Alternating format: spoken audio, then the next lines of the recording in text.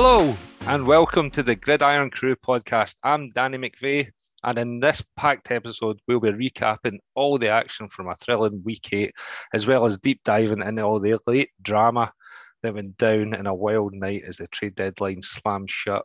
But before we get into all that, let's meet the panel. We have another fantastic panel for you. We have two Irn-Cru debutants, but before we get into them, let's welcome back to the show Pat Houston and Scud Coggle. How are you doing, lads? I'm good, buddy. How are you? Oh, tip top. That was an absolute wild night. Loved it. Loved every minute. What about yourself, Patrick? I'm all good, mate. Aye, bit of a manic day, but aye, all good. Good weekend of sport as well, so it was all right. Aye. A brilliant weekend of sport. Couldn't you beat it? Early morning football, straight into the London games, then straight into an absolute fantastic 5 p.m. kickoff at the Meadowlands. Did you enjoy that one, Patrick? Actually, just before we get into that, Patrick, why don't we remind the listeners who's your team? My team is the one and only New York Jets. Jets. And Scud, what's your team, mate? The greatest of all time, the New England Patriots. Ooh, look forward to getting into that one later on. But yeah, we'll get more into that action later. As I say, also delighted to introduce two members of the crew. We have first up Jamie Murdo McLeod. Welcome to the show, Murdo. Why don't you start by telling everyone who you support and why you support them? Thanks for that, Danny. Yeah, so I'm the crew's sole supporter of the New York Football Giants. I have supported them now for a good few years. And when picking a team, I had three requirements: a city that was accessible, a team that played in royal blue. Make your own decision there why I needed that, and I needed a man and a quarterback. And by the time I was picking a team, Peyton was at the Broncos, so Eli had to do. Right, I'm moving swiftly on from that. Right, there's too much there to be talked over. It's got to lead into a Rami. If you get any NFL match day experiences you can share, that is obviously family show, keep it friendly in that. Yeah, so I've been down to a couple of games in London. First one 3 years ago, the Raiders against the Bears. Some experience. Bit of a wild one with you boys. Ended up getting a pretty sizable Giants tattoo on my calf. Mrs. wasn't too happy about that, but the story kind of lives on. In a hostel. In a hostel, yeah. And the tattoo ended up getting infected, but that's a shocker. I think that story's best saved for another day. But yeah, and then I was there this year as well to see the Giants against the Packers. So that was a class day out, getting to see obviously my team go and absolutely trounce the Packers when they're the home team. So yeah, great day out there and great to see the Giants live. That's a fitting segue. Let's get right into introducing our next member of the crew, Liam McGee. Welcome to the show, mate. How you doing? I'm good, thanks. Good, thanks for having us. Oh, delighted you can make it and be on. Looking forward to talking through it. So I'll put the same question to you: who and why, and have you got any favourite NFL experiences you'd like to share? I suppose, yeah, my team ended up picking the Packers. Won't lie, it was a bit of a push that pick. I was dragged into following NFL play through the Fantasy League with a fellow crew member from Craig. It was a bit of a, who do I know? What kind of colour do they play in? And so it was Green Bay. And that's kind of how it all started. I'm noticing a bit of a pattern here between colours. I know. Indeed, it's terrible, isn't it? And what about NFL experiences? Have you got? Is there a recent NFL experience you'd like to share that maybe Jamie had the same experience? Well, I think I'm not sure if I want to share that one. I enjoyed the first half, should I say? Sitting next to Murdo or Jamie, seeing his slightly sulking face in the corner. Oh, the photos were terrific. I'm sure we can get them up in the Twitter feed. No, but it was class to go see the Packers, even if we. Yeah, well, obviously it's taken quite a few years to get them across the pond, so it's great to have them here finally. We get to see Aaron Rodgers in the flesh. Yeah, definitely. It was definitely a long time coming, so I couldn't really pass that opportunity up, even if play was we're down on the downturn now. So, but anyway. again, I'm sure we can get any more of that as we get through the podcast here. But just before we get started into what I said was an absolute wild night at the trade deadline, I am sure all the crew here will agree, and everybody listening will agree, that it's just been already a great NFL season. We've had unparalleled drama, we've had twists and turns, wild endings, blockbuster trades. So for that reason, the crew have decided that one show a week just wasn't enough. So we are delighted to announce that from now on, the Gridiron crew will be bringing you a minimum of 2 shows a week. So what do we think of that then, lads? Are you happy about that? Delighted, excited for more content? Oh, 100%. Yeah, definitely. And any excuse to get on a bit more often as well. I'm not going to complain at that. Brilliant. No, 100%. It's good to get more out there and split the shows up. It makes for better listening and that for the listeners as well. Yeah. I think, truth be told, there's just so much happening, isn't there? I mean, we can't just cover it in one show. I think, there's so much to talk about. Like this week alone has just been unbelievable. So I think 2 shows minimum, absolutely. No, great stuff. Right, we might as well dive in now. We're well underway. As I say, about an hour ago, the trade deadline slammed shut. I don't know about Adam Schefter's and Ian Rapsheet's phones, but mine was going crazy over the past few hours. It's been absolutely mental. Just Twitter pinging away non-stop, and it's been absolute brilliant entertainment all night. So hopefully they can get a chance to turn their phones off for half an hour or so and let us actually deep dive into all the trades went down. Now, by my count, and it's very easily if I've lost count in this one, but I've got 10 trades went through today, which I believe is a record in the last day. I'll quickly just run through the 10 that's went on. We can go all up to speed with them, give them a digest. And then why don't we go around the room and we'll see what all the big ones we feel are maybe going to turn the tides for some of these teams. So first up I've got here is Roquan Smith, who's linebacker, was traded to the Ravens for a second and fifth in 2023, and AJ Klein going the other way.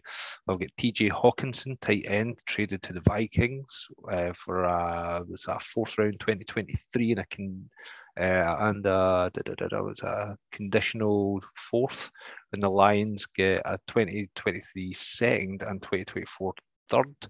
Chase Claypool was traded to the Bears for a second, with William Jackson III traded to Pittsburgh for the Commanders for a swap of late round picks in 2025. We had Bradley Chubb traded to the Dolphins in a massive trade. So what do we get here? Dolphins gave up a 2023 first, a 2024 fourth, and Chase Edmonds running back, and they received Chubb and a 2025 fifth. Calvin Ridley, wide receiver from Atlanta Falcons, traded to the Jacksonville Jaguars for a conditional 5th, 6th 2023 pick and a conditional 2024 pick, which I think can max to a second with loads of stipulations in there. We can deep dive into that later if we choose to get into that. Jeff Wilson, 49ers running back, was traded to the Dolphins for a 2023 fifth. We had Jacob Martin to the Broncos from the Jets, and they were swapping 2024 4th and 5th round picks. Naheem Hines to the Bills from the Colts for Zach Moss and a conditional 6th, and Rashad Fenton was traded to the Falcons from Kansas City for a conditional 7th. So what do we think of those there? Scud, I'll start with you. What ones really jumped out at you? The 2 for me would both the ones going to Miami, basically strengthening name. It hurts me to say it, but with them getting a Bradley Chubb in the pass rush will be massive for them, because I think that's something they were lacking, and having that now there to be able to get on the defensive end of the ball will be really good. And Jeff Wilson, it might not be everybody's starter, but every time he's asked to do something at running back, definitely you can't complain with him, what he's done. But it's just interesting that they've now got the 49ers backfield from last year in Miami, which is an interesting one. Yeah, definitely. Murdo, what about you? What do you think of those trades for Miami? Do you think it strengthens their position in the AFC? Does it mean they can really push for a sort of wildcard place or even challenge the Bills to the AFC East title? Yeah, no, they're definitely strengthened. They looks like what they've added is brilliant. And like Scott says, when you see what they've turned the 49ers Trey Lance trade into, is unbelievable. For challenging the Bills, I don't know if anyone can really, except from maybe the Chiefs in the division. But yeah, I think they've put themselves in the best position possible to push on for a wild card spot in the AFC. Yeah, definitely. And just since you mentioned it there, I've got the list here of what Miami got. They get 3 firsts from the 49ers for the Trey Lance trade. They have turned that into Jalen Waddle, Tyreek Hill, and Bradley Chubb. And I'm sure there's a few extras going backwards and forwards for there as well. But that's not a bad haul for Trey Lance, is it? What do you think, Patrick? I think Miami's definitely strengthened. I think, they've had a really, really strong couple of windows. I think, they've really turned those picks around into some real talent. And certainly I think with the addition of Chubb, I think they might consolidate their position as third in the division just now. They might do all right now. No, I mean, I think they're a strong side. I still can't see them beyond the Bills, but yeah, I think they're a really strong side. Probably expect to be a bit more from them. I think they've been a bit up and down to start with to begin with. But obviously, I think they're bedding in. It's a new team, new coaching staff. So yeah, we'll see how they kick on from here. But certainly, Chubb's a massive addition. For me, the one I've seen this one today was the Chase Claypool one. And going for a second to the Bears, I thought it was a pretty high price for him. So I think if you compare that to, obviously, I was looking earlier on, like Amari Cooper went for a fifth in a swap of 6-round picks. So to get Chase Claypool at a second, I thought, that's quite a high price. So it's quite interesting to see how he goes. But again, obviously they need some weapons there in Chicago. So we'll see how that pans out. But definitely, I mean, you promised us today that there was going to be no action, nothing's going to happen. It's going to be a very quiet deadline day. Come back for swimming with the kids, and the phone was going mad. So wasn't expecting that at all. If you look at the picks for the week, I think it shows don't listen to anything I've got to say. Liam, what about you? What about that Chase Claypool trade to the Bears? Bears obviously one of your NFC North rivals. Do you think that strengthens them? Yeah, well, to be fair, I kind of like Patrick. I thought it was a strange trade in some ways. I thought after giving up their 2 best defensive players, trading them away, you thought they were in full kind of rebuild mode. Okay, they strengthened, got Fields another weapon. So they're going to have to keep throwing the ball, or Fields running it really, to keep up if their defense takes a step back. So I thought it was a bit odd to go for the rebuild and then suddenly change their mind of giving up a second. Yeah, I guess so. I think everyone kind of looks at that Amari Cooper trade and think, the Cowboys were done there, considering they probably could have got more.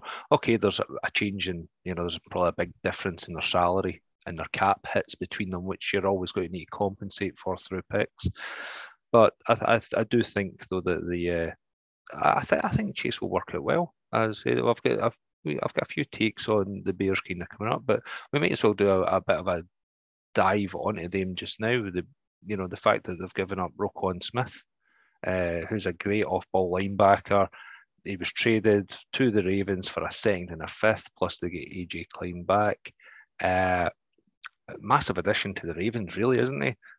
Obviously, Roquan Smith, it was well documented through the summer, wasn't happy. He'd requested a trade. The Bears says they were going to build round about him.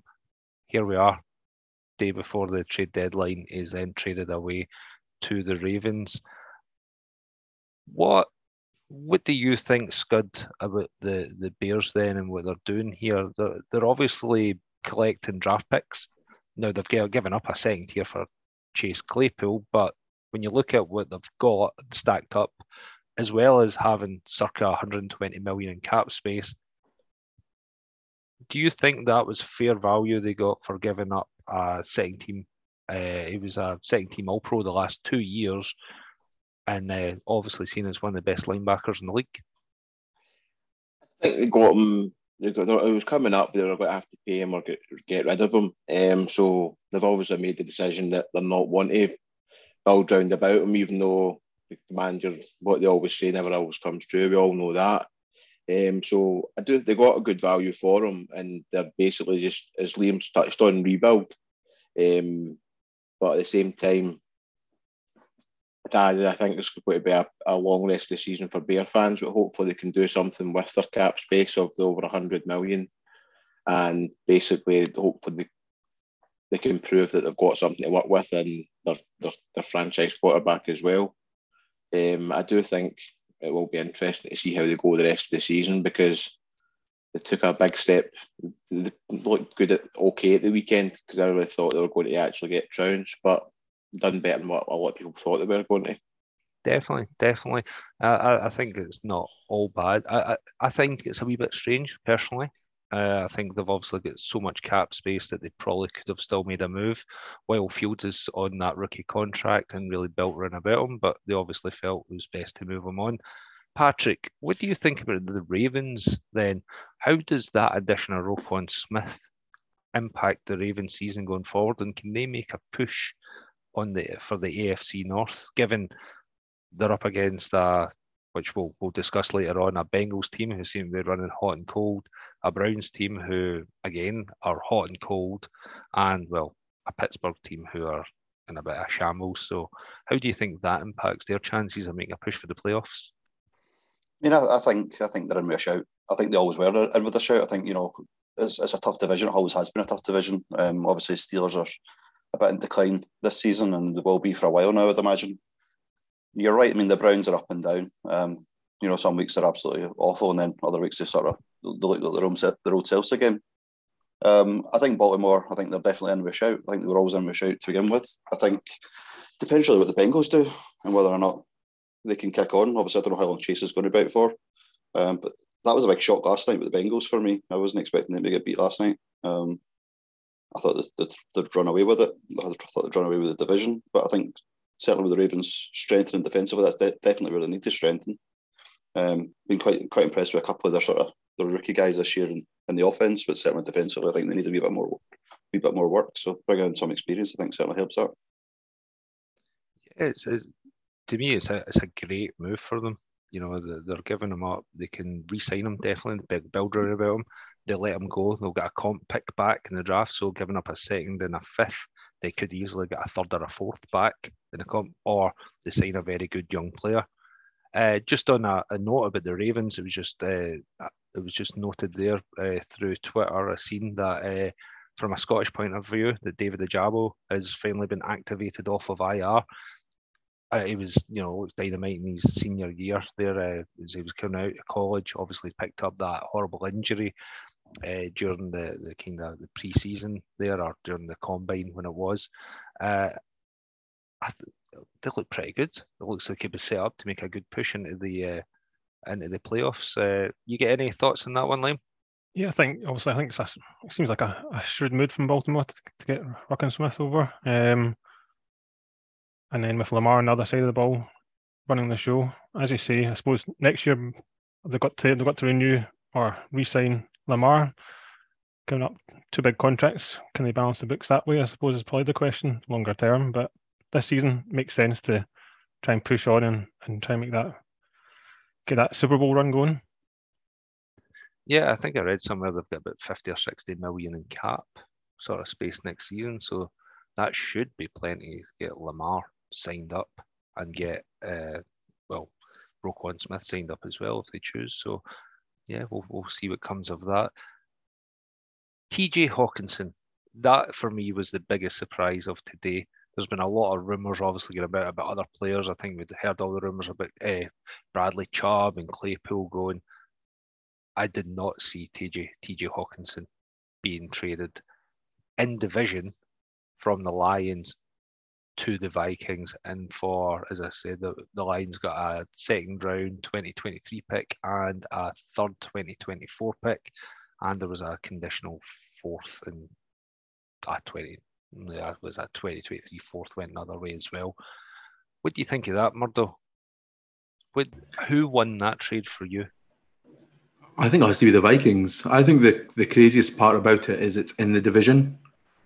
That's surely going to come back and bite Detroit's bum. But when you think what they've given up for the 8th overall pick in 2019, it's not a lot. Like, you don't know how these draft picks are going to turn out, you know, that they've given away.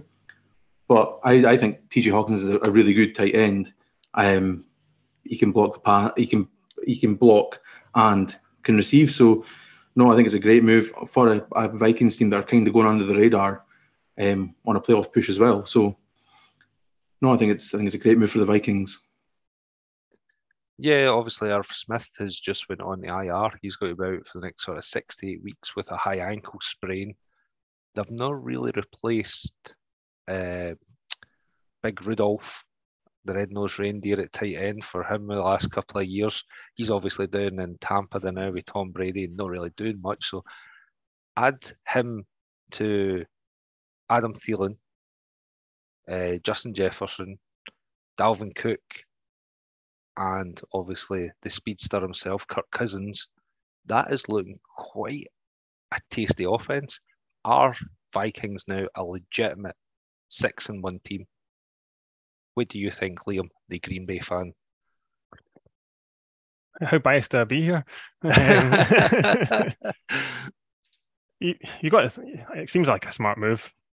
They're 6-1 now, aren't they? Okay, put my Packers hat on. They've only played one team with a winning record, in the Dolphins, I think, if my memory serves me well. But as you say, that offense now is Cousins don't have any excuses anymore to blame anyone else but himself. Who messes this one up, I think.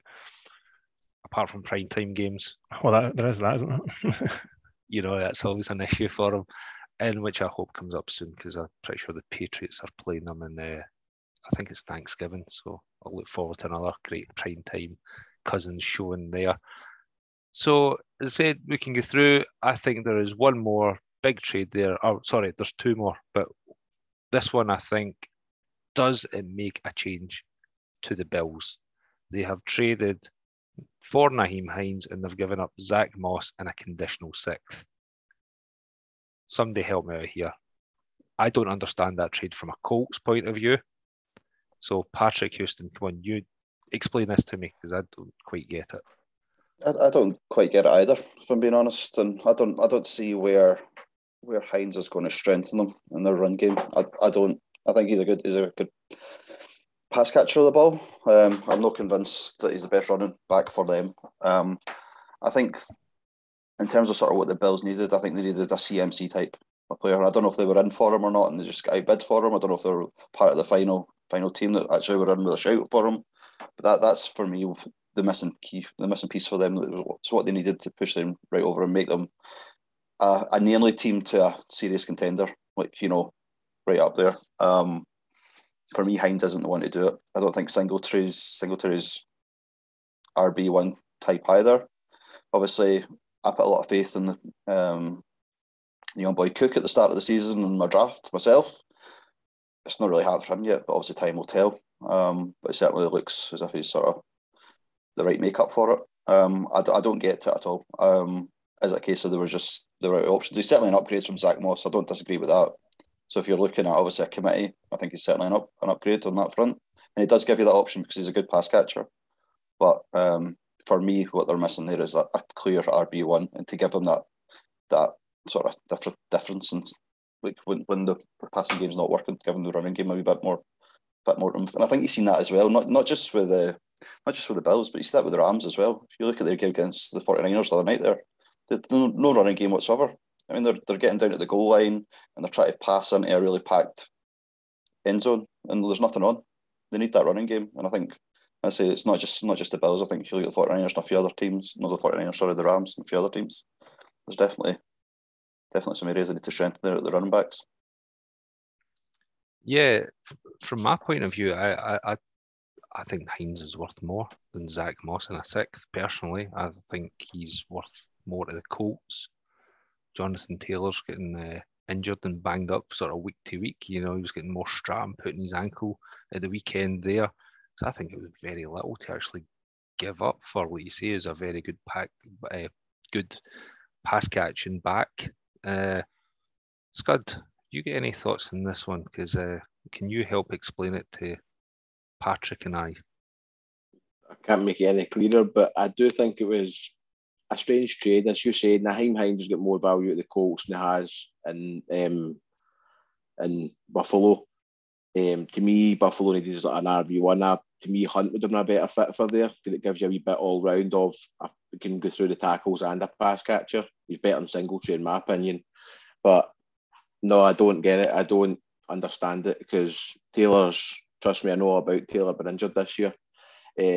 But he's done nothing this year. And if he's not fit, Zach Moss is your go-to now, which I find baffling, to be honest with you. He's not given anything since he's really come into the league. And for him to be he could potentially your RB1 if Taylor goes down is mind-boggling, to be honest with you, bud. Oh, good stuff. Okay, so the last one I think we just need to talk through is, I was going to say the enigma is Calvin Ridley. I don't think there's any enigma there. The enigma is why he is still suspended. I'll not understand that one, why there's other certain players serving serving bans that are much less for more serious accusations. But we'll leave that one for another day. But yeah, Calvin Ridley went to the Jags for a conditional 5th, 6th, 2023 pick, and was a conditional 2024 pick, which could max out at a 2nd if he plays a bit more this year, or if he re-signs for the team next year. I'll not even try and work out how that trade is actually made up. But what do we think of that one then? Do you think that makes any difference? It's hard to see it making any difference this season, but do you think it will make any difference to, say, the Jags going forward next season? Will Trevor Lawrence, benefit from having such a talented receiver? Murdo, what's your thoughts there? Yeah, so I think it can only be a positive for Trevor Lawrence. The Jags GM obviously doing what they need to do to support the young quarterback, get him weapons that he can throw at. And you can see how much he's come on this season just having Christian Kirk there. So another quality receiver in the mix. It's only going to be good for him. But what I find most interesting about this trade is that Ridley was banned for betting on the Falcons to beat the Jags. Now he's at the Jags. Maybe he's seen it all coming in the long run. But it could potentially be a small amount to actually give up for such a talented player. Like if we're seeing Chase Claypool here going for a 2nd, and we're seeing what other wide receivers are going for. Prior to this suspension, Ridley was a darling in a lot of fantasy heads. They were, with Julio staying out of the Falcons, it was all, go hard on Calvin Ridley. It could potentially work out very, very well for the Jags, couldn't it? Effectively giving up a 5th or a 6th and possibly even like a 3rd or a 4th for him. So that seems great value for money, if you ask me. What do you think, Liam? Yeah, I can't argue. I think Jags, you got to say Jags win that trade, I think, overall. But I suppose on the Falcons side, they've got a young wide receiver now in London and Pitts there. So they're kind of going with them now for the future, I think. I suppose it doesn't help that this season they probably win one of the lowest passing-centric offenses in the league. So maybe they know what they're doing next year as well. They don't need that Ridley anymore. Yeah, definitely. Right, sorry, there's a question come in through Twitter. Grant has asked us, what's the best trade at the deadline and why? We'll do a quick once round the virtual table here. Scud, kick us off. What's your best trade and why? As I said at the start, I think it's Bradley Chubb to the Dolphins. It just gives them that extra bit in defence that they were lacking. So to me, that was the best bit of business of the day in my opinion. Murdo? I think Hawkinson to the Vikes. The final piece of the puzzle there for a team that looks like they're going to the playoffs anyway. So, yeah, Hawkinson for me. Patrick? Hawkinson for me as well. I think, as Murdo said, final piece. I think if he stays fit, and I think that's a big question mark for him. So I think he's been banged up a few times, but if he stays fit, I think he could be the missing piece. And I think as well for Detroit, I think it's a really good deal for Detroit. It's quite cool to try to build through the draft. I really love watching Detroit. I think they're a really good, exciting team to watch. There's never a dull game. I think it's a good trade for both their strategies at this point in time. Liam? I'd probably have to go back with agree with Scud there. I think probably or even just all the Dolphins trades. I think all round, I think you've got to say they've done well out of this. Picking up all the picks or all the players they've got out of the Trey Lance trade. I don't think you could ask for better than that, really, can you? No, I'm that's 3 for Bradley Chubb. I'm going for him as well. I just look at the depth chart that they've got. I look at that defense in Miami with Jalen Phillips in there, Melvin Ingram, add in Bradley Chubb. I'm terrified now actually thinking about that against their offensive line.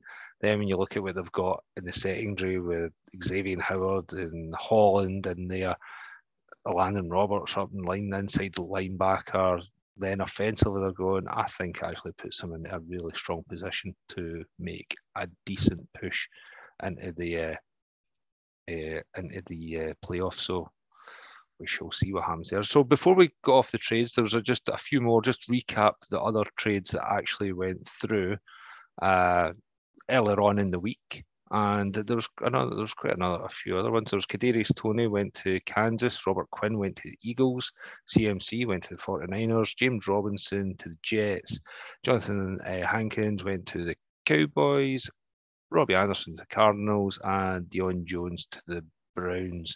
Is there any amongst there that really stand out to you, Murdo, that you think is going to be a real game changer? Or are we talking about without stating the obvious CMC, right? Because we've all seen him in action at the weekend, passing, running. I'm sure we'll get into that in more detail. But is there any other ones that actually stand out you think is going to make a big difference to their teams? Yeah, the one for me that stands out is Kadarius Toney going to the Chiefs. I don't think he improves them at all. And I think that all they've done is add a cancer to their squad. Good riddance to him. If I lived in America, I would have driven him to Kansas myself. He's got more songs on Spotify than he's got receptions in the NFL. Goodbye, Kadarius. But no, I think looking at Robert Quinn going to the Eagles, they're looking great on both sides of the ball as well. So yeah, they're just strengthening their push to go deep in the playoffs and possibly the Super Bowl. So no, I think that's a big one for me. Yeah, a 4th round pick wasn't much to give up, was it? For obviously, he's aging now. I think he's about 34, but he still adds obvious talent to an already a talented defensive front. What about yourself, Patrick? Any other ones in there that stand out for you? Is there any particular running backs, for example, you want to give us your opinion on? I think the Robinson trade was a good trade. I think considering who's available, I think it's going to be someone like him or Hunt, who's already been mentioned tonight. I think Hunt would have been a good fit as well. I think, but I think he's good. He gives us a good option. Obviously, with Hull going down for the season, we needed some sort of cover. Hopefully, get him fit, get him used to the system, and see what he can do for us. Liam, I'm going to come to you with this next one. As our Green Bay fan, you can tell me what you think here, but are there any contenders? Now, I'll use that term loosely, with areas of need that have missed the boat here. They've missed a trick and they didn't strengthen when they should have. I think it's a bit of a leading question there, Dan, isn't it? If you need me to speak about the Packers, I will. You go for it, man. I don't get it. I just don't get it. You signed Rodgers in the off-season. You trade away Adams to try and balance the books in essence. And they're all saying, we're on a Super Bowl push again for another year, having Rodgers in the window. And just look at our team. Look, it's all obvious what we need. Okay. You kind of have to accept not making a move. They've just accepted where we're going, I think, for the season. I think that's all you can conclude from that sort of thing. You sound like you need a hug, mate. we can go one of the crew swing past and just give you a hug. We can hug it out. No, is there anything in particular that you would have liked to have seen come to Green Bay? I don't know. To be fair to them, I think it was tricky because they couldn't take Cooks was the stories of Cooks moving on from Houston, but his contract wouldn't have been able to do that. And he's 29 now, I think. So he's still in his prime, but he's getting to the older side of it. So But we also needed someone that could do something now. So it was probably a tricky one for them to do, actually make a move seriously, to do anything to really boost what we've got. But it just, as a Packers fan, it's a bit disheartening. Another trade deadline goes and nothing's been done. Murdo, I'm going to throw this one to you then as well. As a Giants fan, you look at the Giants, they're sitting 6-2, making a great push, finally looking like a competent team. Would you have liked to have seen them make a move at the trade deadline? Any particular areas of need that you think that that they should have been looking at? Yeah, I definitely think we should have pushed for a wide receiver. Jerry Jeudy was mentioned a lot about coming over. I think at the end of the day with that one, it was just going to be too expensive in trade capital. But to be honest, with the way Brian Daboll and Joe Shane have been so far, we just got to trust the process. They've not done anything so far that makes us think they're in it. So after the way we've been run previously, if those guys didn't think there was value in the trade, then you just got to back them. And obviously it'll all come out in the wash if it was the right move or not. But ideally, I would have liked to see a wide receiver in, but it didn't happen. So just got to get past the bye and look forward to smashing the Texans in a couple of weeks. Scud, what about yourself? I'm going to throw the same question out towards you. Are there any other... We're both Patriots fans. We knew we'd not really get any skin in the game. We were never linked with MD, or it was going to be maybe a couple of fringe players that have maybe been traded here or there. Nothing too major. So is there any other teams you look around the league and you think they're a contender? They just needed one area strengthened and they failed to actually pull the trigger on it? Well, we spoke about the Ravens earlier defensively, but to me, they're very light on wide receivers. I know they're a run-first offense, but Duvernay's now down and out and injured for a bit. You had Bateman, who's out as well, because on and off an injury. To me, they could be doing with a solid wide receiver, or just to back up those ones and just have that wee bit more depth in their squad. Because I think they're quite light. If one of those two go out, they're quite light up front for pass catchers. To me, that's probably the only area of weakness I can see in their team. Defense solid, running back solid, tight ends, even the young boy Likely had a good game this weekend. So that's them hopefully get 2 tight ends. So to me, wide receiver for the Ravens was a big thing. I thought they should have strengthened if they could have. Patrick, I'm going to throw the NFC at you, in particular the Los Angeles Rams. Are you surprised they didn't make any moves at the trade deadline? They were heavily linked with, I believe it was 2 firsts for Brian Burns from the Panthers. Cam Akers is obviously sitting there looking to get moved. I think he's even trying to get himself cut just now. Are you surprised there wasn't more of a push from the LA Rams? Yeah, totally. So obviously I'd mentioned it earlier on when we were discussing this about running backs. I think you watched their game against the 49ers at the weekend. They were totally missing running backs. They don't have a running game at all. I don't know what's going on with Cam Akers at all. Obviously, for all accounts and purposes, he looked really promising a year ago. Since coming back from injury, he's just not featured at all. I don't know what the story is behind that. They really needed somebody at running back. They really need a RB1 as far as I'm concerned. The running game just is non-existent. Stafford is always going to find Cooper Kupp. That pass is always going to be there. I think Robinson's obviously stepped up a little bit this past couple of games as well, starting to look like Robinson of old and give them that option. But for me, they've got no run game. I think the guy Burns, I really like him. He's a really good player. I was quite surprised at that as well. I really don't think that's the area they needed to strengthen. For me, it's the offense that was lacking. But I think they definitely missed a trick in that front. There's obviously a hole there left in a Von Miller shape from that Super Bowl team. So there's obviously, they feel that is an area they want to strengthen. They feel they need to get after the quarterback, some pressure. He would have been a great fit. I was quite surprised that if the rumours are to believe that they offered 2 firsts and the Panthers turned them down. So we shall see how the Rams season pans out. we'll draw a line under the trade, if I'm stealing another podcast, a trade tsunami there, what went on. And we'll move on to probably the other biggest headline of the week, which has probably been lost completely, and all the trades, rumours and everything that was dropped today, and that was the Colts fired their offensive coordinator, Marcus Brady. Now, it's been a bit of a mental week, if you ask me. You know, they've benched their quarterback. They've Marcus Brady's out. They've traded away Naheem Hines. Now, it's probably no surprise that they fire their OC.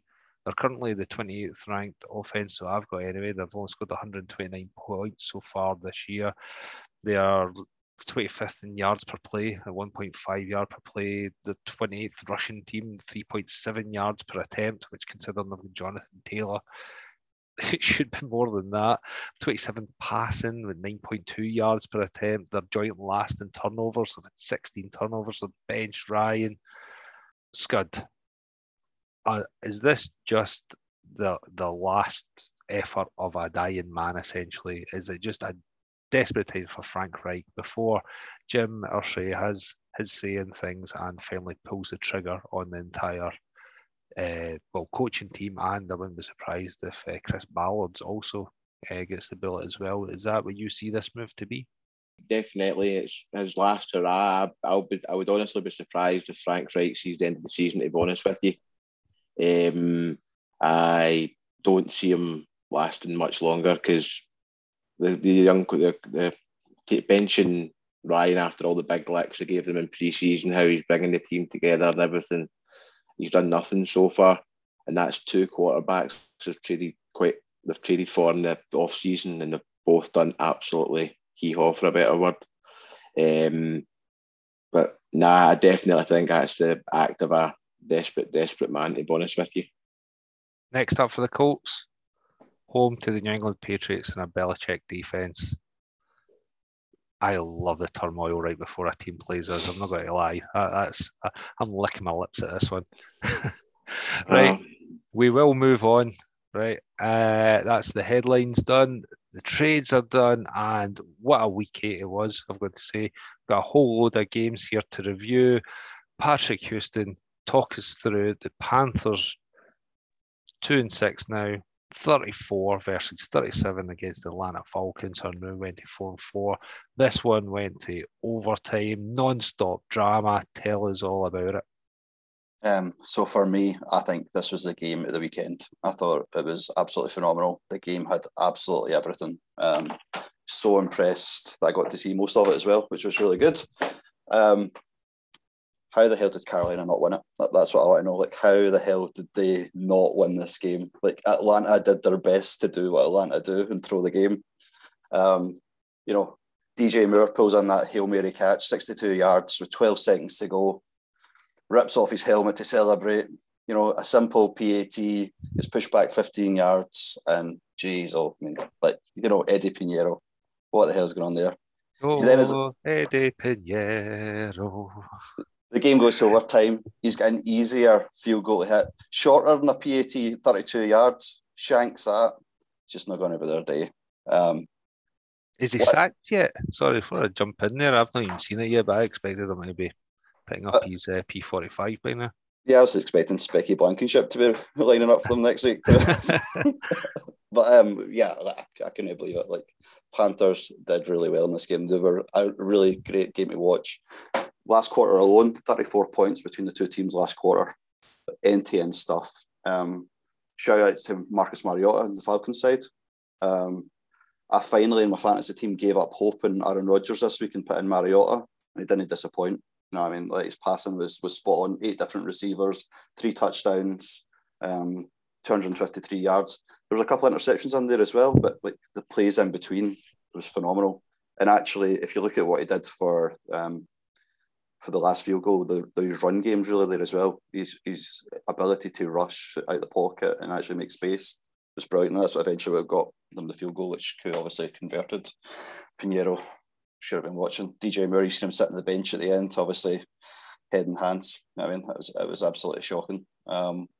But But yeah, it was a really great game to watch. I think if you look at the Panthers, the breakout of Devonta Foreman, obviously since CMC's now been traded away, that's 2 games in the trot. He's rushed for 118 yards, get 3 touchdowns this time round as well, and still on a losing side. Like, nuts, absolutely nuts. But no, for me, really impressive game. Yeah, I don't really know what more to say about that. I don't know how DJ Moore felt about it the next day. I'd be quite interested to see what his thoughts are for his celebration. I think you make it that sorry, the refs obviously flagging that. You can understand the emotion that goes into that, and there's a rush of blood, but absolutely. You can't do it either. No, you would have a bit more composure than that, but I know there's so much in the balance. You can totally understand that, absolutely, but it's just not at that level. You can't do it. I mean, the rules are pretty clear. So I really don't know why I did that. I think the interesting thing on the Panthers side as well is, like, obviously going forward. So obviously that was as PJ Walker in as QB again ahead of Mayfield. Be interesting to see what happens there going forward.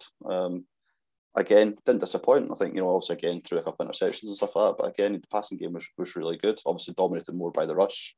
But yeah, a really good game to watch. Defense is clearly not on top. It was all attack, which is good to see. But yeah, definitely for me, I think it was it was the game of the week. It was definitely the most exciting in that division as a whole. Obviously, if the Panthers had won, it would have completely tied up that division. It would all have been stalemate. Whereas now the Falcons are outright leaders on it. So really good game to watch, I thought.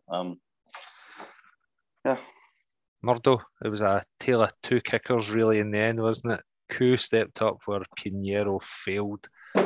Are Atlanta a genuine team? Are they a contender to actually go on and win the NFC South? Yeah, I think you do have to say that they are a contender because the division is pretty bad just now. The resurgence of Alvin Kamara at the weekend could be something that stops the Atlanta surge. But I think even if they do to get to the postseason, they'd be one and done. So I wouldn't be surprised to see them there, but I would be surprised to see them do anything. But yeah, it's wide open there. We'll move on to the next game. This one was my game of the weekend. I'd picked this on Thursday night show. It was the 6-1 Giants were going up against the 4-3 Seattle Seahawks. It was in the Pacific Northwest there.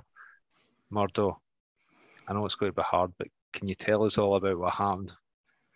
Yeah, so you couldn't have had me on last week to cover a Giants win against the Jaguars, no? Where's the fun in that? Come on.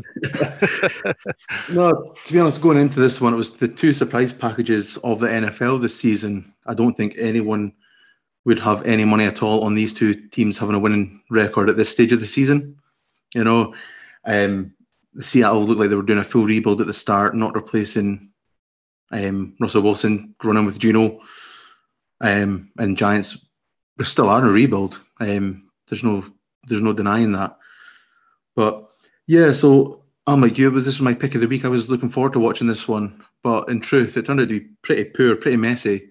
And just turnovers in key areas were really what decided the game. Both defenses were stuffing the run. I was expecting both teams to be run all over, but both star running backs, Saquon Barkley and Kenneth Walker, were limited to 50 yards on the ground. I know with the Giants, missing Evan Neal and Dan Bellinger on the offensive line was massive. They're probably our 2 biggest rush blockers. But the Giants been able to stuff Kenneth Walker. I was having nightmares last week about what he was going to do to us. But to be fair, when he did get one explosive play, it was a touchdown. But yeah, this one, what I could say, was pretty poor in truth. These 2 teams probably got the 2 contenders for Coach of the Year as well. And Pete Carroll came out on top. He coached a better game. And I think as well, like the difference between what Geno had to throw at and what Daniel Jones had to throw at as well. He's got DK Metcalf and Tyler Lockett. They can get a bit of separation, just be a little bit more special, Tyler Lockett had a couple of plays he'd have probably liked back as well. He was juggling. He was doing his best Mike Evans impression at one point. I know. Well, that's it. I think that was proof that you can't catch the ball with your face mask. I don't know. So yeah, That it's sounds like that sounds like a helmet catch reference to me. Let's move on. I'll not say a word. I'll not say a word. We'll keep that for a Super Bowl special. No, and to be honest, like the Giants looked toothless on offense. Like it looked like we'd kind of run out of ideas, and we were lacking that little bit of luck that we've had in other games. You know, like at the end of the first half, we tipped a field goal, but somehow it still managed to just sneak in. Whereas in other games, those were going our way. Also, there was a tipped pass as well at the line of scrimmage. If it wasn't tipped, it looked like the cornerback, Dane Belton, had the interception, and there's a clear lane for him to run and get a pick six. But any other play, you're laughing. Oh, we've tipped the pass. Yep, we're getting them off the ball. But yeah, it was a game of fine margins, and experienced Pete Carroll came out on top. Richie James should get nowhere near a Giants jersey again. Two big fumbles from him, and one that basically killed the game. So, but I think both these teams will be sniffing around the postseason, to be honest with you. I can see the Seahawks topping the NFC West, and I think the Giants will benefit from the NFC records as well. You know, I can see three teams from the NFC East making the playoffs. I think both of them are good enough to get there. Will they make a push in the off season? I don't know, but I think they're both good enough to get there. Liam, are you all aboard the Geno Express, which is just ploughing on week after week now? It's no fluke, is it? Yeah, I think you have to be now, don't you? I think all off season, as you say, there's all doom and gloom on the Seahawks side with who they're going to pick quarterback, Geno or Drew Luck. And now Geno's just come out and he's really certainly got a job now for a good few more years. If he doesn't stay at Seattle, he's definitely sorted his life out for years to come yet. No, definitely. We'll just need to see how this one continues to play out there. My surprise for the season so far, I think they're fun to watch. I think they've got a very good team, both offensively, defensively. Good young players coming through. Kenneth Walker, Woolen, their cornerback. So yeah, I can't wait to watch more of the Seahawks going forward. We'll move on again to the NFC West teams. Liam, you were watching the San Francisco 49ers versus the LA Rams. The reigning Super Bowl champions have been stuttering a bit of late. 49ers not been doing that great either. They've been kind of stop-start, hot and cold. A typical Jimmy G experience, really. So, you know, did Kyle Shanahan finally, you know, continue his hold and his dominance over Sean McVay? You kind of have to say that way, don't you? But there's really only one place to start. That's CMC. He's back, isn't he? He stole the show. He stole the show. He's like, what is he? The first player since 2005 to get the nicely named Triple Crown of a hat trick of a passing touchdown, receiving TD, and a rushing touchdown. What more do you want out your running back? Really? Like going back to the CMC trade, I remember at the time of the trade, I'm sure on another podcast, I was listening to some commentator saying, could Shanahan actually use CMC like CMC should be used, or would his ego get in the way and do mental schemes with him? But on one sample size, you can't really say anything against that now, can you? So, but even with that, he rode his luck a bit. He actually had two fumbles as well in the game that could have gone the other way than any other day. So, but that's a 49ers team that basically ran over the Rams eventually, and still got Debo to come back as well. So it's certainly for middle offense going forward. You have to say. But kind of looking at the game, kind of CMC side apart, the game itself in the first half, both teams were moving the ball down. The offenses were doing well, and then the Rams ended up 14-10 up at half time. But it was really just the Niners D in the second half stepped up. I think in the first half, first half the San Francisco pressures had 1 out of 22. Second half, 42%, 6 of 14. Stafford only threw for 37 yards in the second half. offense just for the Rams just totally stuttered to a stop. It was kind of disappointing to see the Rams side after a bye week. Started off, you think McVay's going to work his magic, fix that O-line. But I think going back to like the first game of the season with the Niners, he gave up 7 sacks. Stafford was sacked 7 times. This time, I think he was sacked twice. So in some ways, it's a positive step. But as Patrick alluded to earlier, you just have no run game. You know where the ball's going to go. It's going to go to Cup. And does that make it easier for the opposing coaches to just get their game plan in place? And again, the other player, Alan Robinson, the big signing in the off season, he kind of showed up a bit, but he gave up a silly penalty in the second half, a taunting penalty, standing up, just pointing his fingers. Again, touching on like DJ Moore experience. Alan Robinson's got even more. It's just a silly flag to give away, isn't it? So, but overall, like after the second half as well, I think the Rams just had punted for the rest. All their second half offensive, they punted every single one, and then it was just a CMC show with a bit of a sprinkling of the tight end, which the name eludes me right now. It's terrible, isn't it? All I've got is a cup in my mind. So Kittle, that's the one. Kittle. So yeah, it certainly was. It's ominous for the rest of the NFC. I think now the 49ers with the offense they've now got. Are you willing then to make a bold prediction? Are you willing now to stick a fork in the Rams and say they're done? They are not making the playoffs. They have hit that bump after a Super Bowl win, not to be seen back in the playoffs the year after. I think it may well be. I can't. Their O-line just all season has been given up. Stafford has just been getting taken out constantly every single game. Missing Big Wit, I think, in there. Yeah. And they went all in last season. Or they're going all the time, talking about trades. They always going all in, give all their draft picks up. So could be a long road back. Yeah, and what about the 49ers? Do you see them now as genuine superpowers in it, which is a pretty poor NFC, to be honest? That addition of CMC, you're talking about Debo, Kittle, Ayuk's playing well. You've got the other side of the ball, Fred Warner. They've got Bosa. They've got just talent across the field. They've got one of the best head coaches in the game as well, Kyle Shanahan. Do you see them making a deep push in January, or do you think they're still going to be limited by the play of Jimmy Garoppolo? Well, I think you just hit the nail on the head. As you say, rhyming off all their talents on both sides of the ball, and you come back to Jimmy G. Did just get CMC throw the ball? Well, there's that now, isn't there? I know. I'm sure Debo can throw the ball a bit as well. I think he's got a couple of passing touchdowns. But you have to believe they're going to make a strong push. They've got to be contenders. The NFC, all across the divisions, compared to the FC, it's nothing compared to the FC. The teams in it, so you've got to believe they're going to make a strong push.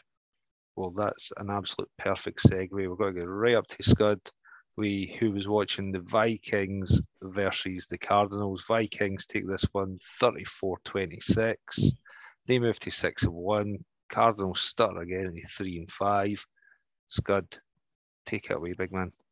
What can I say? It was a cracking game to watch when you're it was back and forth. It should, to my honest opinion, it should have been a lot more one-sided to the Vikings, but Vikings just seem to like to go through spells when they just don't do anything and just let teams back into it.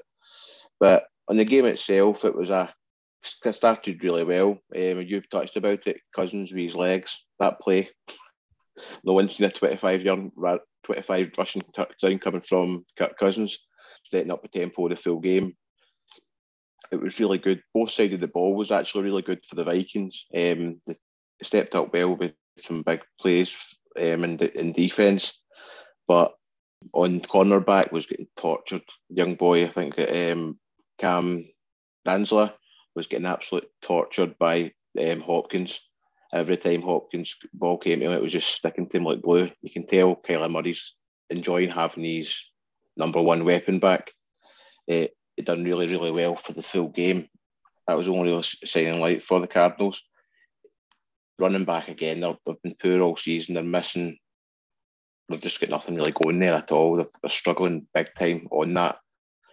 No, it was again. Sorry. I particularly had the Cardinals to win this one. I thought they were going to step up after that monster win they had in week 7. So, what went wrong for them this week, Scud? The Cardinals they couldn't move the ball. As simple as that. The Vikings, the pass rush was good for the Vikings. The boy get 3 sacks. Darius Smith gets 3 sacks on Kyler Murray. He was getting pressured all the time. It looks good when Kyler Murray's running about like you're playing Madden, but you don't really want your quarterback to be doing that. They just really struggled to get the ball going. If it wasn't going to Hopkins, they weren't moving the ball at all. Moore had a good touchdown, had to break through 3 tackles. The defence they didn't try to punch the ball clear and just burst straight through and got the touchdown. But to me, they're just very, I don't know, I can't put my finger on it, but up front and in attack, there's something missing for them. I can't put my finger on it, what they're missing, but they're definitely missing something. And what about the other side, the Vikings? The big question that everybody is still asking, are they a genuine 6-1 team? It looks pretty comfortable for them now in the NFC North, but are they now equipped? And now they've added such a weapon like TJ Hawkinson to that offense. Can they make a push deep into the playoffs? To me, the answer is yes to that. To me, they're one of 3 teams that can do that push. It's between them, the 49ers, and the Eagles. I think they're the 3 strongest teams in the division, the conference. So it'll be interesting to see what happens there. But the biggest thing, this weakness for the Vikings, I would say, is, as you touched on, Kirk Cousins in prime time, or to me, their secondary is not the strongest. They're getting the pass rush on, but as it's shown in this game, if you've got a good wide receiver like Hopkins, they can pick you off. If you've got a more balanced attack, I think you'll do well against them. So it's just a case of, can they find solutions for being weak at that position? But only time will tell. But I do think they'll go on and win and push on into the playoffs, and they've got every chance of making a wee run in it. We'll see what happens there. We're going to stick with the NFC though. I had the pleasure of watching the Bears versus the Cowboys, and this was an impressive win for the Cowboys. They're about to head into a bye week. You can't ask for more than that. Dak Prescott's continuing his return back from his injury, from that thumb problem they had. The Cowboys put up 49 points, still gave up 29 points to the Bears, which I'll talk about in a minute. Really focusing on the Cowboys from their side of it. They scored 4 touchdowns in their opening 4 possessions. Can't say better than that. That's just great efficiency right there.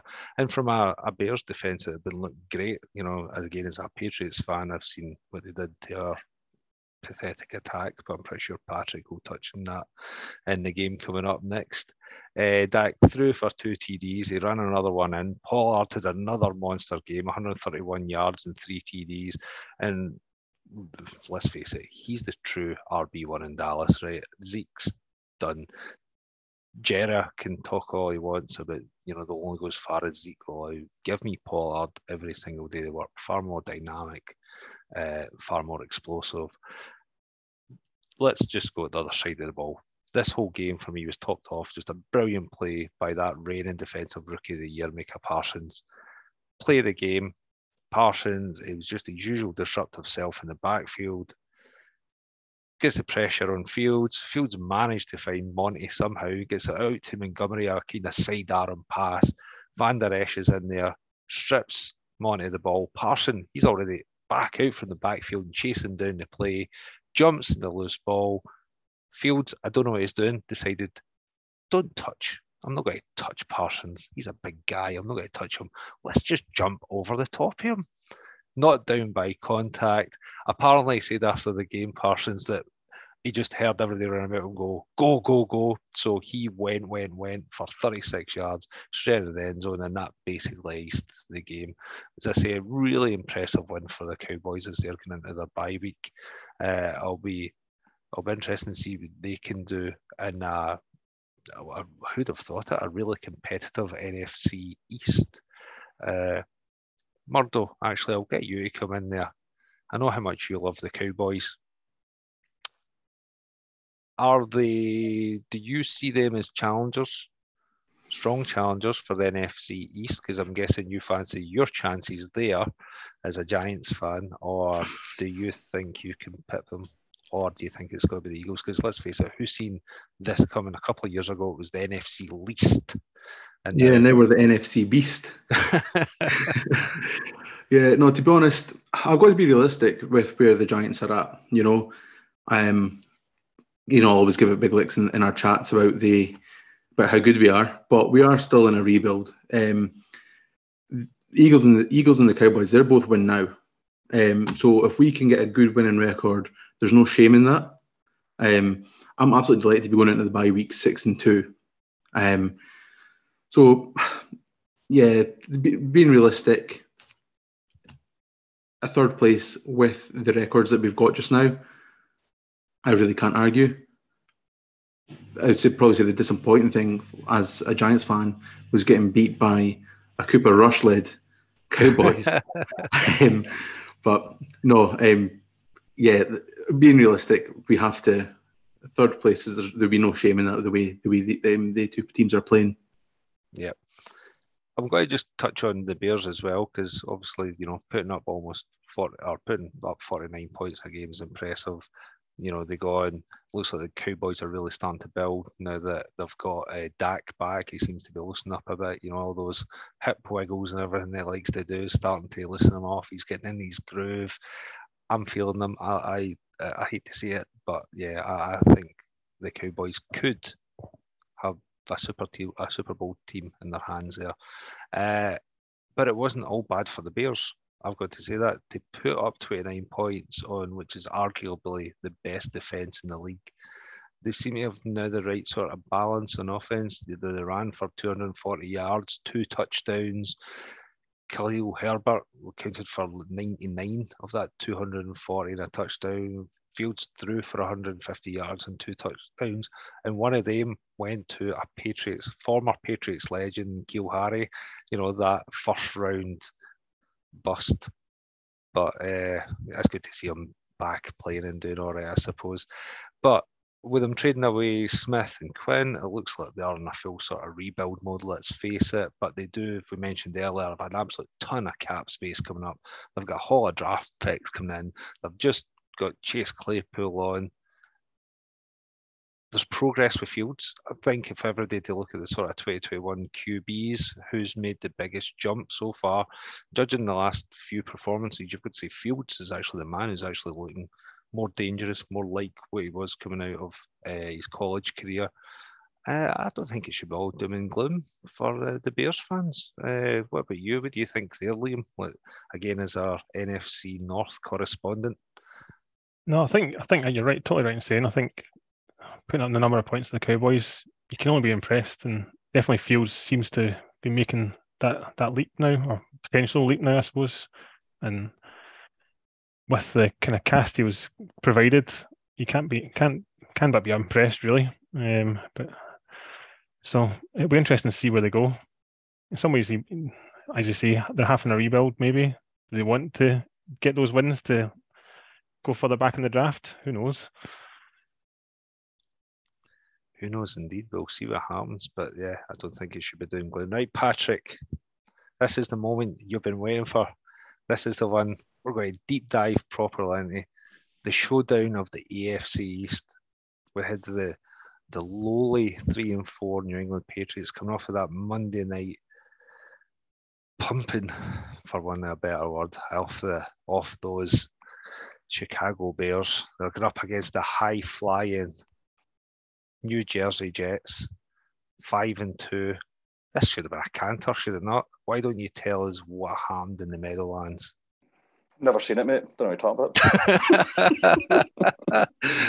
Hey, I watched it and I wish I hadn't seen it, judging by Zach Wilson's performance. No, Who well, who I seen a reference from a scout who was on Twitter. How the football scout said that they referred to Wilson as a wreck under pressure, a train wreck under pressure, and if you get after him, he collapses.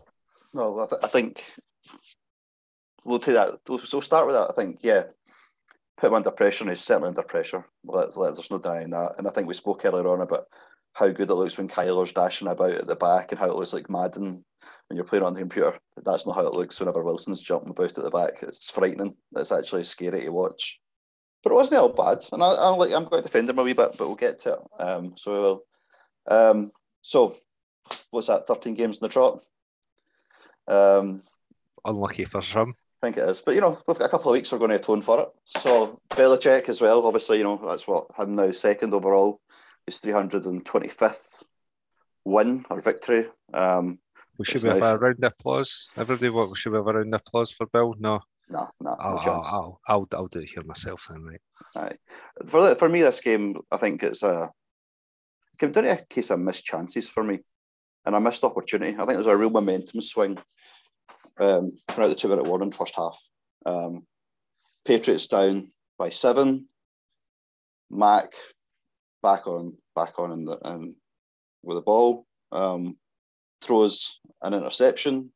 Michael Carter goes for 84 yards, only for it to take a hold back for a roughing the passer, by John Franklin Myers.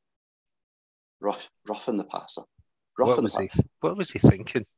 No, for me, it was off the soft variety anyway. Oh, that bias right there. But, and I quote Robert Saleh afterwards, who said that on speaking to the officials explained the penalty was because the defensive end hit him too hard. Roughing the passer. Hit him too hard.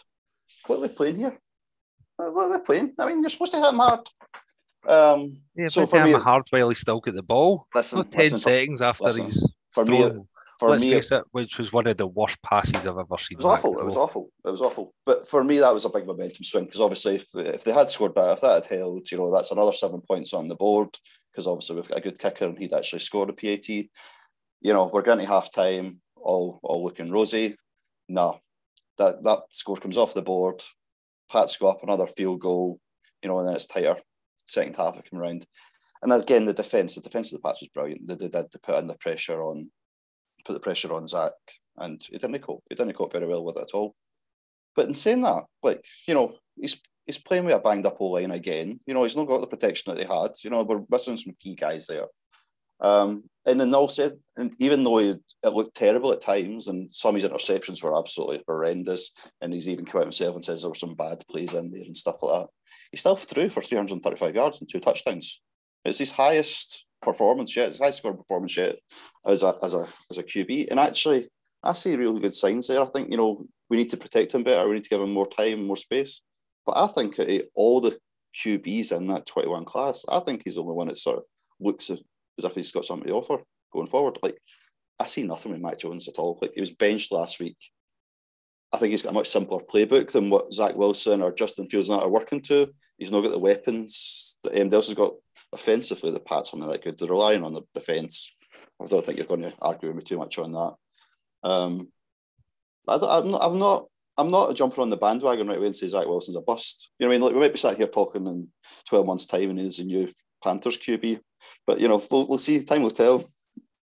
If he goes there to die. But I think we really did shoot ourselves in the foot. I think it was a case of what could have been the weekend. But I think they'll learn from it. I hope they learn from it. I say they've got a chance to atone for it at Foxborough in a few weeks' time, which you guys are going to, unless that's changed. It could have been better. I think we need to take the lessons learned from it. I think Bill's quite clearly got the number on the Jets, has done for quite some time. But yeah, this is the first time I've actually went into a game playing the Patriots and thinking the Jets are going to win this. Even with some of your injuries and some of the stuff that's going on, I still looking at the two teams, I thought they were going to win it. Bill came up with a way of getting around it. Bill did what Bill does and found a way to win. Was it pretty? No. Would I like to be watching the Pats week in, week out? Absolutely not. but it's effective at times. But as I say, time will tell. I think 5-3 offered me that at the Jets, obviously at the start of the year. I'd have absolutely bitten your hand off it. 5 victories over the course of the season, I'd have taken that. But we're in a really good spot. We're in a good place. Great young team, loads of potential. I'm not writing anybody off just yet. Scud, would you want to watch the Jets the rest of the season? No chance. I'm happy watching my Patriots. Is there any? I've got to say I agree with a lot of what Patrick was saying there, but I'll try and be the professional neutral and not just call it bullshit. But I'll pass it. Was it not being neutral? I thought it was quite balanced. I'll pass it to you, Scud. Mac Jones, Zach Wilson. Who do you see with the potential? Do you see any potential there with Zach Wilson? For me, there was shades there of 3 years ago, Darnold seeing ghosts. That's what it looked like to me. Exact same sort of thing. 3 interceptions, just throwing the ball up, hoping for the best. Mac, obviously the great rookie year. He's now he's come off that high ankle sprain. What are you seeing between those two quarterbacks? Do you have high hopes for both? None? One? I've definitely got high hopes for Mac. Jones, but Wilson, I think if he can't cope with pressure, he's not going to do well in the football league. It might prove me to be wrong, but if he can't cope with pressure of any sort and sees ghosts, he's not going to perform, just like what's happened to Darnold, as you said. Darnold's now effectively nothing in the football league. Mac Jones, I do agree, he struggled this season. Changing the offense was a mistake for a second-year quarterback. They went back to back to last year's now offense going run heavy, but I do think he struggled with injury and coming back to it. But I've still got high hopes for Mac. He showed last year what he can do. I don't agree he's got a lesser playbook or anything like that. He's not got as much weapons as Wilson, yes, but he does well with what he's got. And Patriots haven't got any depth apart from Myers. I wouldn't say we've got much at wide receiver, to be honest with you. You've got tight ends, but they're even very sparse in the offense and catching balls. But I think Jones has got more to offer if you give him more weapons to use. Personally, I think we could do a separate session one night on actually that QB class of 21, because like if you look at them all across the board, I think it'd be really good to do an analysis of them all, and I think the numbers that Wilson's got would surprise you compared to the rest of them. I think it'd be a good session actually. What I can say is obviously in terms of sort of how they've sort of progressed into this year, they're not up there with the same obviously impact that the likes of Burrow and stuff have had previously, but I think time will tell. Right, Murdo, we're going to pass this one over to you. The 7-0 Eagles, 35 versus the lowly 2-6 Steelers, who scored a measly 13. Tell us what went down there. Yeah, what are you doing to me this week? Covering a Giants loss and an Eagles win. I've come to your door. I've come to your door trick or treating, and you've certainly given me a trick. This game only went one way. The Eagles on both sides of the ball absolutely dominated the Steelers. I've kind of broken it down between the two teams. Like, there's not a lot going on for the Steelers. First quarter, Pickett had a good drive. He was using his arms, he was using his legs, and they finished off with a touchdown. But they used a wide receiver to throw it to a fullback. I think the coaching staff need to show a bit more faith in him. If they want to build his confidence, they need him to be scoring them touchdowns. This is a nothing season for them. I guess they can't really complain after 15 winning seasons on the bounce with Mike Tomlin to have an off year, but they're in full rebuild. You see that with them trading Claypool away.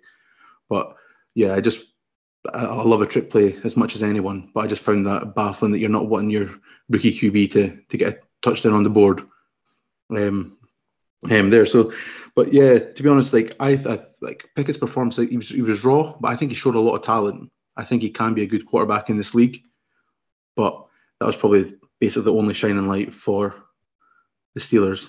They were were poor, but I think most teams coming up against this Eagles team are going to look poor.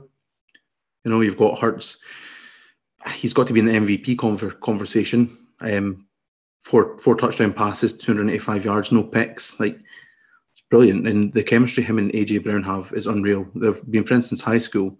You can see that on every single one of the touchdowns. Hurts knew exactly where Brown was going to be. And just going back to earlier about the taunting penalties, I think AJ Brown definitely warranted his taunting penalty when he was pointing at the two secondary defenders that couldn't get near him when I think it was his third touchdown. That was brilliant, wasn't it? Oh yeah, so good. I love that one. That was worth a flag. Yeah. That's it. When it's your third touchdown, yeah. If you're not getting the extra point, like, it's well deserved. But no, Jake Elliott still managed to put it through. But yeah, I think there's not much more to say. That it was a real doing. If the Eagles didn't take their foot off the Steelers' throat in the second half, it could have been really messy. You know, the five touchdown game for the Eagles offense. The Steelers never looked in it, and I think that's going to be the story for most of the Steelers games this season. They didn't show much for me at all, but they've got the rookie quarterback there, so they've got plenty to build on. But this Eagles team's legit, and it sticks in my throat to say it. They're incredibly balanced, aren't they? Yeah, you know what? I've not really enjoyed this evening. I've been very diplomatic. Back the Eagles, back the Cowboys. I feel a bit dirty. I'm going to have a shower after this podcast. But no, watching them. I don't watch many Eagles games, but I have to say I was really impressed with them on Sunday. I didn't see any weakness in them at all. So yeah, I think they'll make a very deep push into the playoffs. Brilliant. Liam, the Packers versus the Bills. This one opened with the Packers being 10.5-point underdogs. So the one positive I can say to you is that they actually didn't cover that spread, or the Bills didn't cover the spread. So I got that the wrong way around, didn't I? But anyway, this one finished 17-27 to the Bills. Bills moved to 6-1. Packers moved to 3-5. Everything in disarray for the Packers. Tell us all about it. Well, yeah, where to start, eh? I suppose I was speaking to a fellow crew member, Craig. He said I had to get my tissues out for this when I was reporting this one up, wiping away my tears on this one. But as you say, is it bad keeping Josh Allen and the Bills under 30 points as a win? That's what it felt like. You only score 17. Well, yeah, I'll come on to that, yeah. But yeah, it's both two teams going different ways from all intents and purposes. But like the start of the game, from a cheesehead point of view, the Bills jumped out easily to a 14-0 lead. It didn't look good. And I just can't believe how bad our run defense is. Singletary, okay, he's competent back. He had 50 yards rushing in the first quarter. Ouch. That is horrible. And like, I'm going to go on my rant now about the Packers now, aren't I? Like, go for it. Take a deep breath.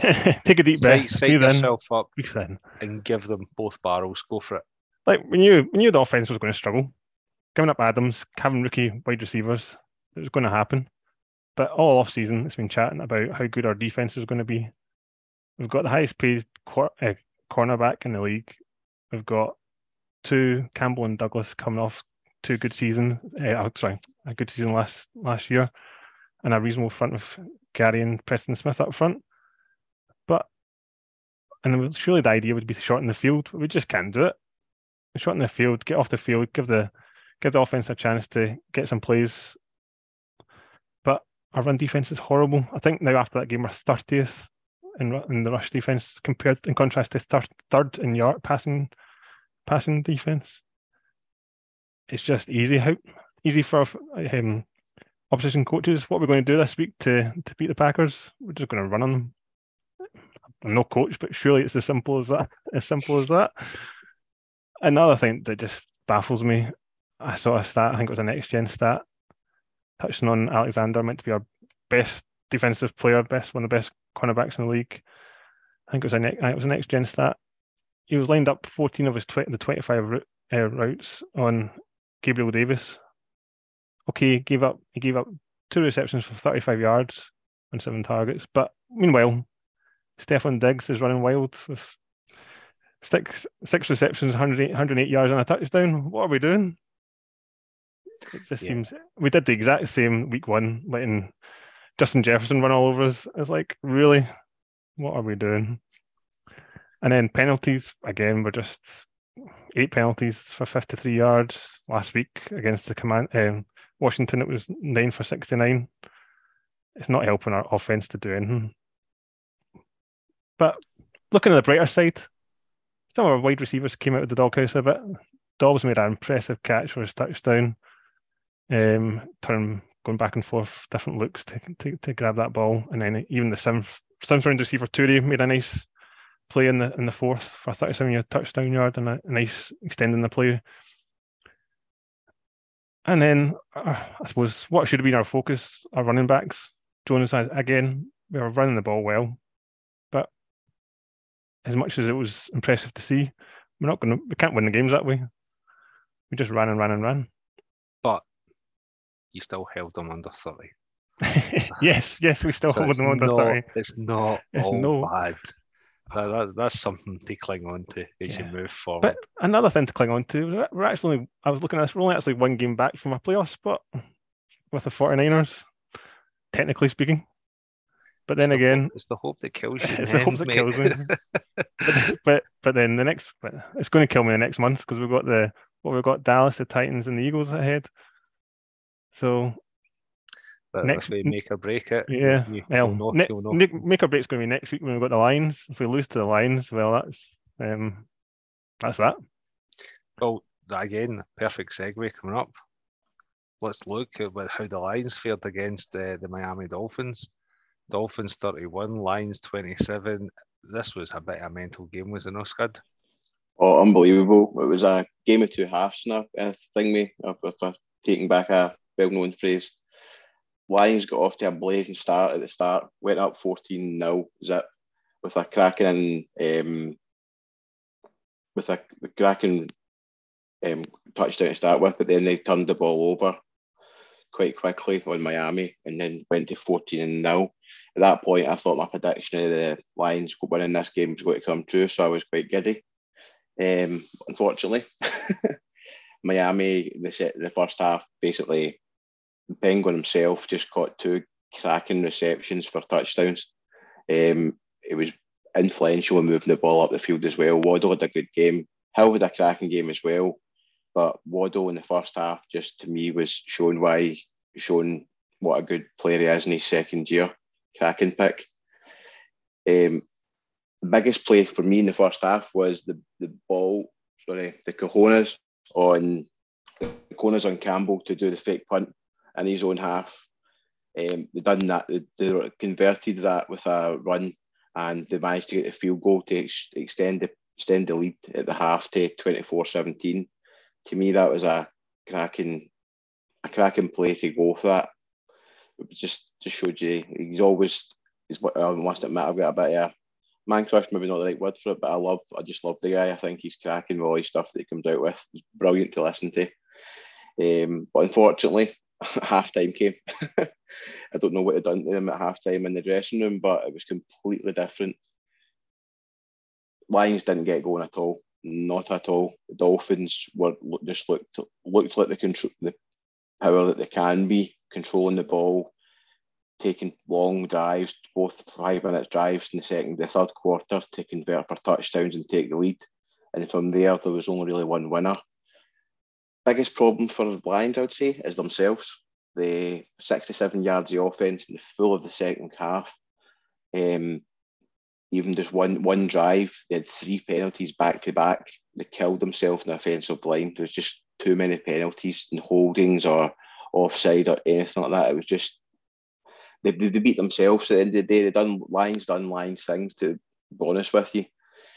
The Dolphins, I do think, as I said to you earlier, the pickup of Chubb's going to be key for them going forward because they didn't have much of a pass rush. They allowed Jared Goff to throw the ball for the first half, which to me, again, he's easy to put, not easy, but he's under pressure. He's not the same quarterback. Not a lot are, but he really flounders So I think going forward, the Dolphins will have that pass rush, and that should help them going forward for the rest of the season. But it was a good game to watch. It was the second half wasn't the greatest, but it was at least a good first half to watch and see the teams. But unfortunately, the Lions get beat. It hurts me on both levels, my pick and seeing the Dolphins win. But at the end of the day, it is what it is. It's looking like the early season form of the Dolphins is starting to return with Tua being back to full fitness and really picking up with that twin-headed attack of Waddle and Hill. So yeah, it'll be, and then with that, those two big trades today for them, they'll be a force to reckon with the AFC.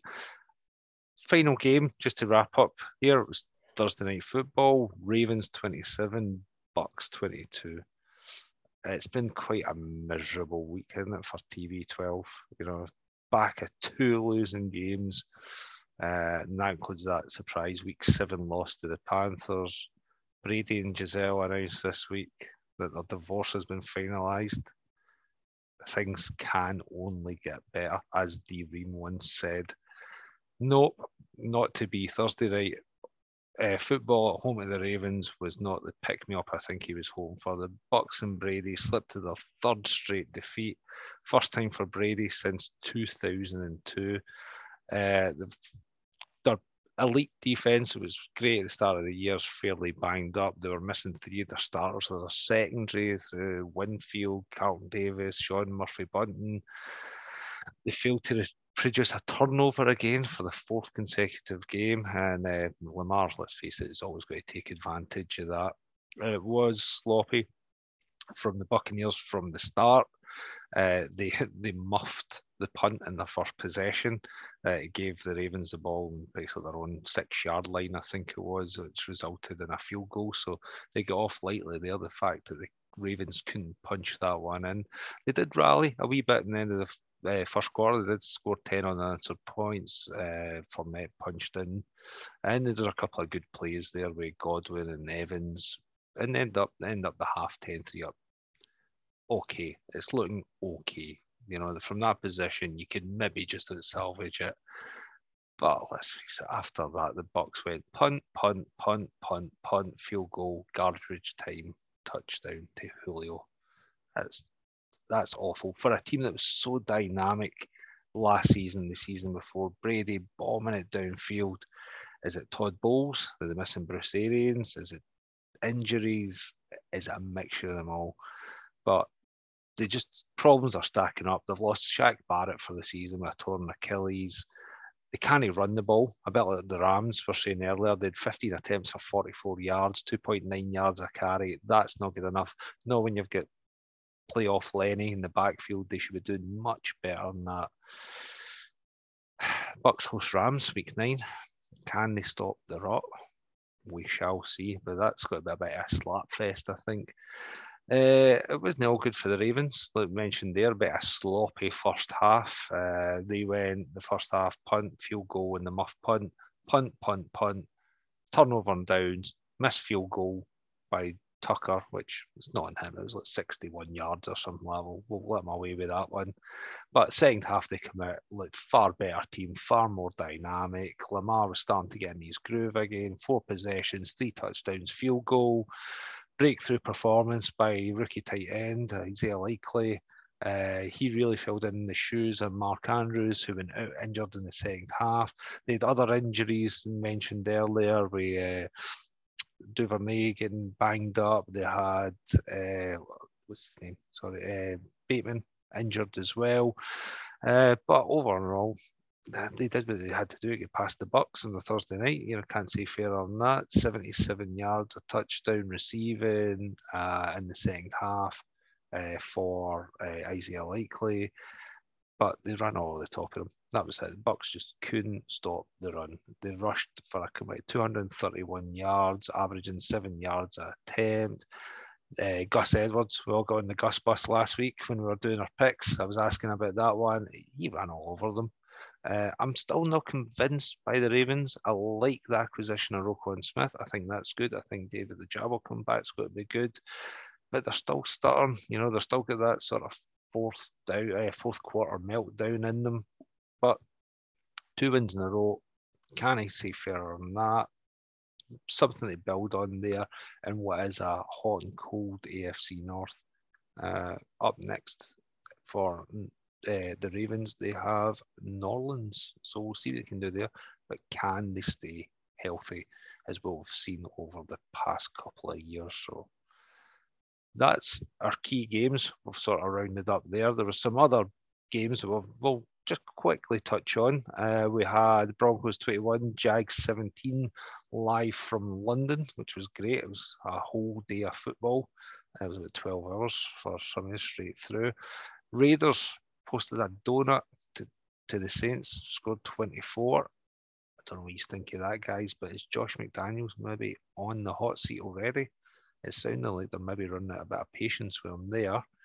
Titans 17, Texans 10. I've got King Henry runs for 4,000 yards and 100 touchdowns. I think my maths might be slightly out, but it was a hell of a lot. Commanders 17, Colts 16, Heineke to McLaurin, like we said last week. That's looking like a great relationship they've got going there. McLaurin absolutely loved that. Colts did okay with Sam Ellinger. I think he looked okay, competent enough, but again, it's just led to the firing, as we mentioned earlier, of those there, Brady. And then just last night to finish up the Week 8 games, we had the Cincinnati Bungles 13, the Cleveland Browns 32. No chase, poor O-line. Chubb just ran all over them. Was there anything there that really stood out to you, Scud? Stood out to you, Scud, from any of the plays there, from any of those other matches? To me, it's just what you said. Josh McDaniels' buttocks must be extremely on fire because he's not going to last much longer. That's the biggest. Oh, sorry, bud. Murdo, how about yourself? Is there anything for those games that you have key moments you'd like to mention? Yeah, I think any offense, like just going back to the Raiders, any offense that's got Devontae Adams and they're putting up, and Josh Jacobs, and they're putting up 0 points, the coaches have to be under a certain amount of scrutiny. That's ridiculous. Also, yeah, like just going back to the Colts as well, like starting Sam Ellinger, they're just a tire fire, aren't they? Like, and it just shows as well the strength of the NFC East with the Commanders getting a win there as well. So, no, I think the biggest takeaway was the Raiders with no points, with the offensive weapons that they have. It's a bit embarrassing, to be honest. Patrick Houston, do you Raiders? Got to be the Raiders again, but I don't know. With that offense, is absolutely crazy. I mean, like, it's mad. The other thing that stood out to me is obviously the Broncos, obviously winning in London. That was a big win for them. Russell Wilson. I mean, he's become a bit of a joke character recently. Well, not recently. I think it's been building for a long time. But I was quite surprised they got that victory in London. Wasn't a great game we watched, I didn't think. But like you say, 12 hours of football, can't argue with that. But it was a big surprise for me. And again, just on the Jags side, like, up and down. Talk about the QB again. I do think we need a separate section to talk about quarterbacks. Well, let's work in that one, mate. I'm up for that. But yeah, it was definitely a good break, maybe a big breakout game there for Travis Etienne. He looks a real talent. Absolutely. So, yeah, look forward to seeing more of him. Liam, just to finish off the recap of the week. Well, I suppose got to be honorable mentions for Scary Terry making some plays since it's Halloween, making some plays for the Commanders. He made a nice, maybe the last drive or something for the last touchdown, the play right in the goal line. It was an impressive catch, so got to give a shout out for him, I think. Superb. Well, guys, I think that will do it for this week. Thanks very much for your time. Yeah, and thanks very much for listening. Be sure to give us a rating wherever you're listening. That always helps out. Always love to hear from you all on social media. So please find us on Twitter, Gridiron Crew. The second episode of this week will be dropping on Friday, where Keith McGinty returns to host Week 9 preview show. I'm Danny McVeigh, and from Liam, Scud, Murdo and Pat, thanks very much for listening.